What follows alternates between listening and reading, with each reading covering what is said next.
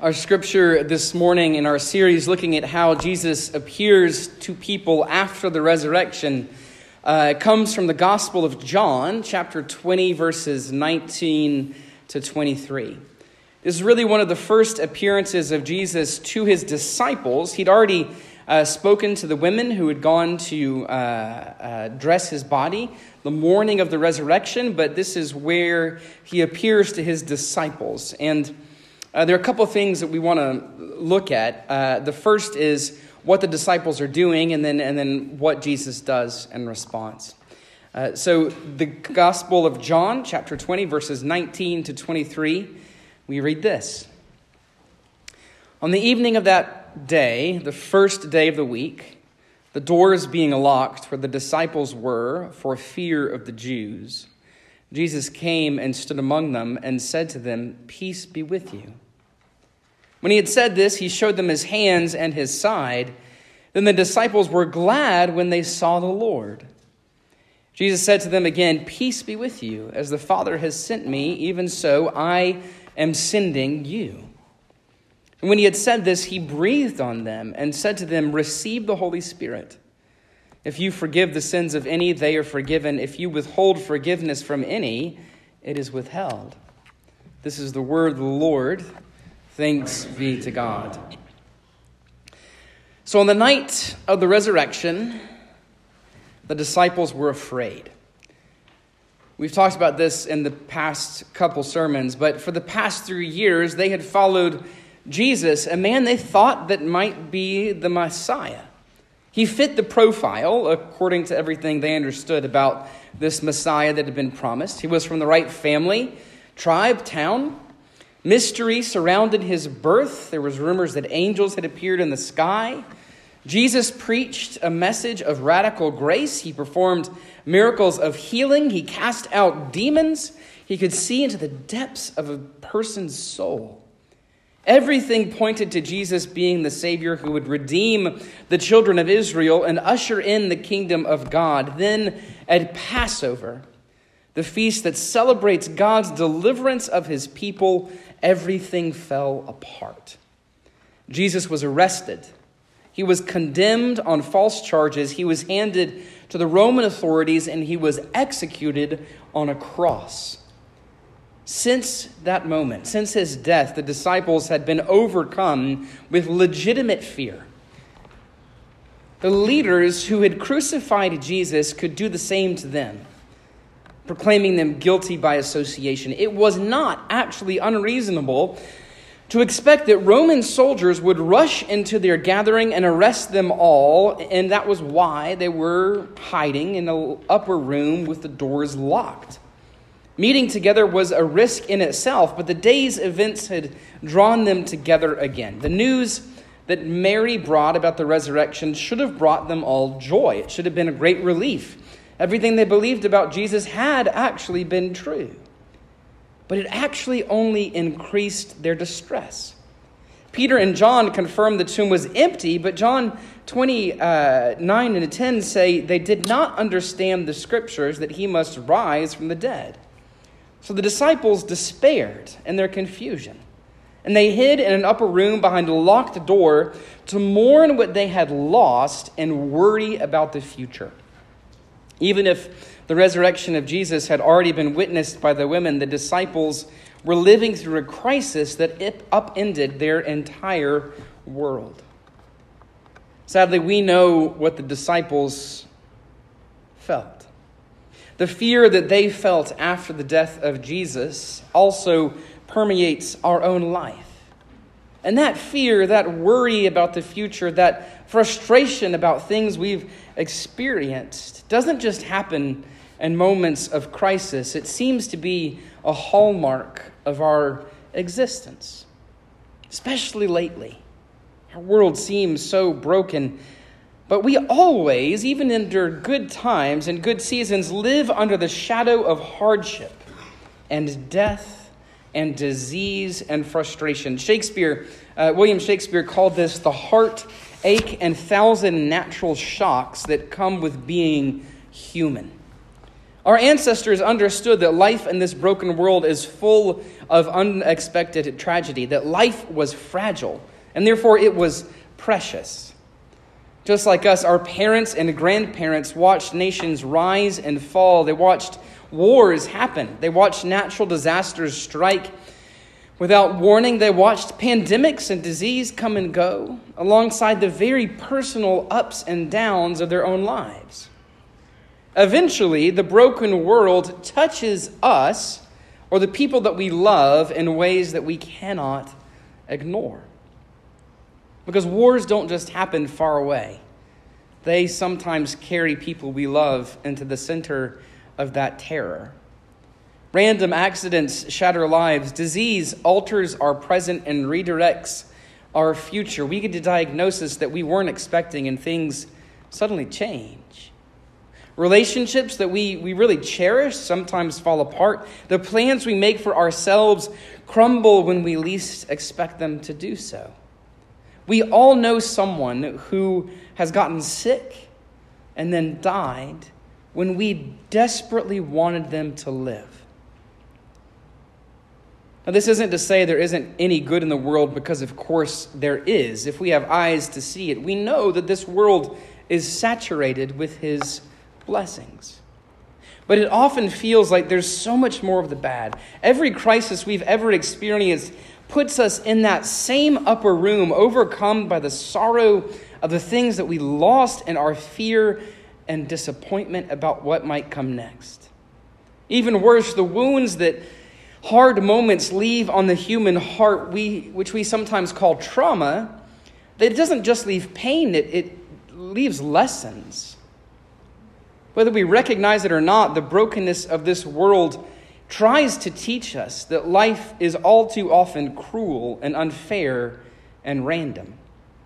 The small and large tragedies of our lives might convince us that our world is ruled by chaos rather than a good God who desires the best for His children. Too many good people suffer and die while bad people seem to flourish. The wicked prey upon the innocent. Doesn't seem like there's a whole lot of people to stand up to them. Power overwhelms mercy. Political spin seems to hide the truth. Outrage appears to achieve results. Facing the deepest disappointment of their lives, the death of Jesus had seemingly taught the disciples a lesson that we know too well, that the world is broken, that the world breaks our hopes, and it would probably break them again. The uncertainty they felt about the future multiplied their worry, and it imprisoned them in a windowless room of fear. But then Jesus enters in. The arrival of Jesus in the upper room reveals that our God desires to bring us peace in the middle of our chaos. And He shows us this in three ways. He shows the disciples this in three ways, and the same goes for us. First, Jesus comes to the disciples even though they were not looking for Him. Remember, the disciples had retreated to the upper room to hide from the authorities. Aside from Peter and John, who gave up after they found the tomb empty, not one of them had taken any effort to search or look for Jesus since Mary told them that He was alive. They hadn't appointed a lookout at the window to see if Jesus was coming up the street. Right? That would have been a simple thing. Just look for Jesus if He happens to walk by. They hadn't put up posters in the neighborhood trying to find Him. Lost Savior, wandered away from the tomb, brown hair, wounds on His hands and feet, come to upper room if found. Right? They didn't do that. They hadn't prepared a feast for His return to welcome their friend back from the dead. They hadn't blown up balloons and got confetti. They had not expected Him to show up. Their fear compelled them to hide. But Jesus comes anyway. Friends, Jesus comes anyway. Notice here and throughout Scripture, prepositions tend to reveal God's love for His children. The Bible tells us that God is really quite bad at keeping His distance. He is always moving toward His people. He does not linger at the edge of the universe waiting for His children to figure things out on their own, but he steps into our world to rescue the people that he loves. In Genesis, Adam and Eve hide from God after they eat the fruit that they weren't supposed to eat. Rather than give them the cold shoulder or throw them out of the garden all at once, our God instead gently pursues them. In Genesis 3, he says, the Lord called to the man and said to him, "Where are you?" Later in Deuteronomy 7, the Lord enshrines the pursuit of his children into the law, proclaiming that you are a people holy to your God. He has chosen you to be his treasured possession, which means that God is eager to find you and to hold you, to bring you home. In Ezekiel 34, God says that he will search for his children personally. "Behold, I myself will search for my sheep and will seek them out. As a shepherd seeks out his flock that have been scattered, so will I seek out my sheep and rescue them on a day of clouds and thick darkness." And in Jesus, the Lord comes to his people to be with them forevermore, proclaiming in Luke 19, "The Son of Man came to seek and to save the lost." Remember, Emmanuel. What does it mean? It means God with us. A pastor from the previous century, Martin Lloyd-Jones, says this. He says, "Some people seem to think the message of the Bible is one that tells us what we have to do in order to please this God whom we have offended. But that is quite wrong. The Bible tells us about what God has done in order to reconcile us to himself. Not only is God not unwilling to receive us, it is he who goes out of his way to seek us. While the disciples hide in the upper room, Jesus appears among them when they were not even looking, and he moves towards us in the exact same way. Second, Jesus stands among them and steps into their fear. Notice, Jesus appears while the disciples were still afraid. I think the sudden appearance of Jesus in a locked room would have genuinely scared me. When the girls come into our night in the middle of the night, it scares me. I get frightened when someone is in the room I don't expect. Recall the last time that they saw Jesus was at his arrest, when they scattered terrified into the night, denying that they knew him. Jesus could have been bothered by their fragile faith, but instead he extends grace by stepping into their anxiety to give them what they lack. Pastor John Piper writes, this movement towards his disciples is Jesus saying, "I come to my own when they are afraid. I don't wait for them to get their act together. I don't wait for them to have enough faith to overcome fear. I come to help them have enough faith to overcome their fear."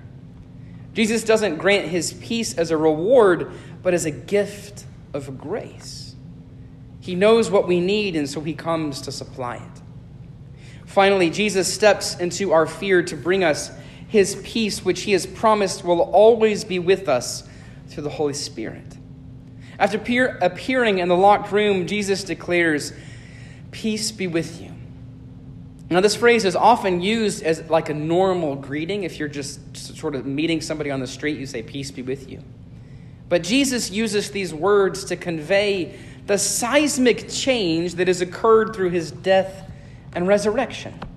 The peace that he provides isn't a vague positive feeling, but a spiritual certainty. The cross ensures God's children find peace with God, which allow them to stand in the peace of God. Notice the change in the disciples when he shows them his wounds. When they see the effects of the cross, what happens to their fear? It changes into gladness, into joy. The marks of his sacrifice were evidence that Jesus accomplished for them what they could not do on their own, reconciliation with the Father. Jesus then seals his peace in the hearts of his disciples by breathing on them. Now, this might seem strange, but this moment points back to creation. It's a powerful symbol that Jesus is using. In Genesis 2, way back at the beginning, the Holy Spirit breathes life into God's creation, Adam. In the upper room, Jesus, the firstborn of God's new creation and coming kingdom, breathes new life into his people. We are seeing a literal new creation in the upper room. The peace changed the course of their lives. Instead of hiding, the disciples spoke boldly to the council that condemned Jesus, that they suffered physical abuse and persecution from the Roman Empire. They faced death. They endured death without fear. The peace inside of them that God had given them was greater than the chaos and the violence and the brokenness around them. Elisabeth Elliot, who is the wife of Jim Elliot, a missionary, said this: "Our Savior and Helper delights in quieting us." The secret is Christ in me, not me in a different set of circumstances. The same peace that grounded the disciples is promised to you and me. But church, the peace of Jesus is not solely for our own benefit. Christianity, following Jesus, is not just about securing peace for our own benefit, but sharing that peace with others. Our salvation leads us to participate in the redemption of the world in which we live, overcoming evil with good and restoring what's been broken. When Jesus talks about sending the disciples and about forgiving others, he is telling the disciples they now have the power to help make the world new. Just like Jesus has sent, just like the God the Father had sent Jesus, now Jesus was sending the disciples, and how he sends us. Because our God is already among us through the presence of the Holy Spirit, planting his peace in our hearts, our lives are designed to become reflections of his love and grace. Like our Savior did with the disciples, we are called to stand in the middle of this world's deepest fear and share the good news that Jesus has come to rescue and restore all things. And the appearance of Jesus among the disciples actually teaches us how to move into the brokenness around us on a practical level. Those same three things that Jesus did, we can do too. So first, we are called to actively seek the lost and broken, not just wait for them to come to us. Jesus does not wait for the disciples to get over their fear or get their life together before giving them peace and restoring their hope. We extend mercy in the same way. We extend mercy, we assume the best, we offer to help to the people who are actively struggling, because that is what Jesus did for us. We do not wait for the broken to come to us as Christians. We go to the broken. Second, we are to stand next to others in their pain and fear, which means we need to be close to other people. Extending mercy like Jesus means getting close, and I'm talking about proximity to others, other people, maybe even closer than we like, because the presence of Christ in us has the power to illuminate even the darkest places. This also means that we will find constant opportunity to show his love to others in the ups and downs of our regular lives. We go to the people who are most often around us, our friends and family, the people we see at work or in our various activities. Finally, we are called to share the peace that Jesus has given us to others. If anything, we are conduits through which the grace of God flows into our world. And knowing this reduces our anxiety about whether we can help others, because we're not offering anything that hasn't already been given to us.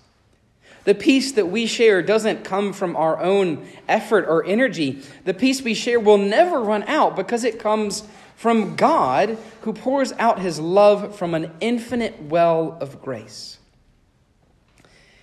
One story that models this movement of God's peace to a broken world happened at the start of the pandemic about 2 years ago. Can you believe it was only 2 years ago?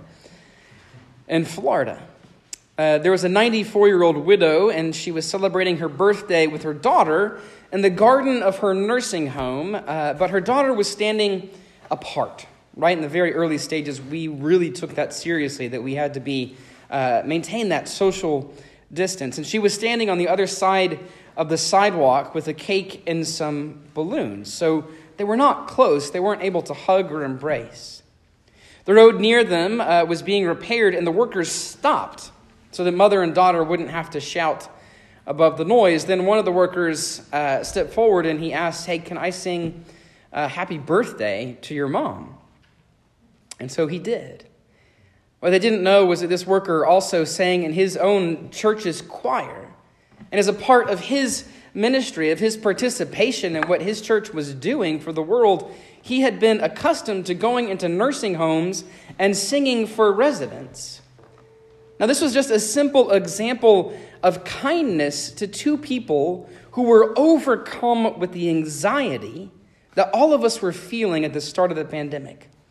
But it made such a profound difference, and it brought both mother and daughter to tears because they were seeing something beyond the chaos and the brokenness around them.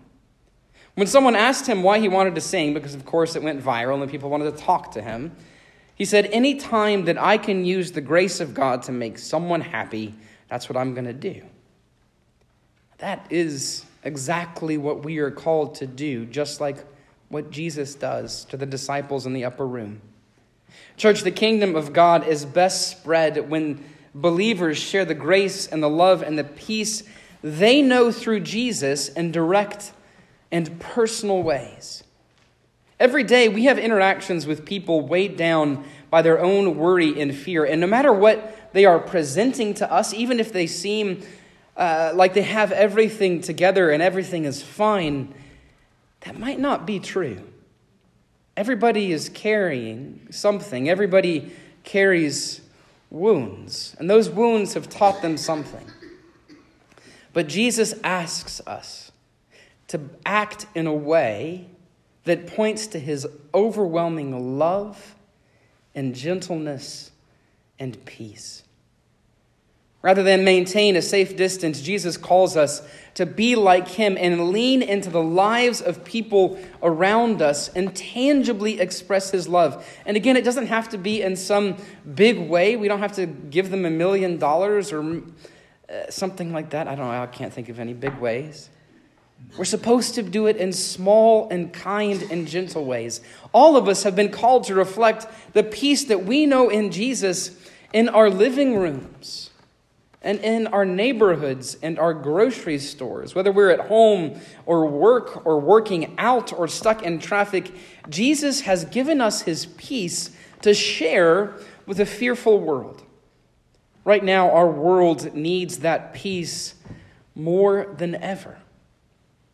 So may we all stand and share in his peace today and tomorrow and every moment of our lives. And may we share that peace with others always.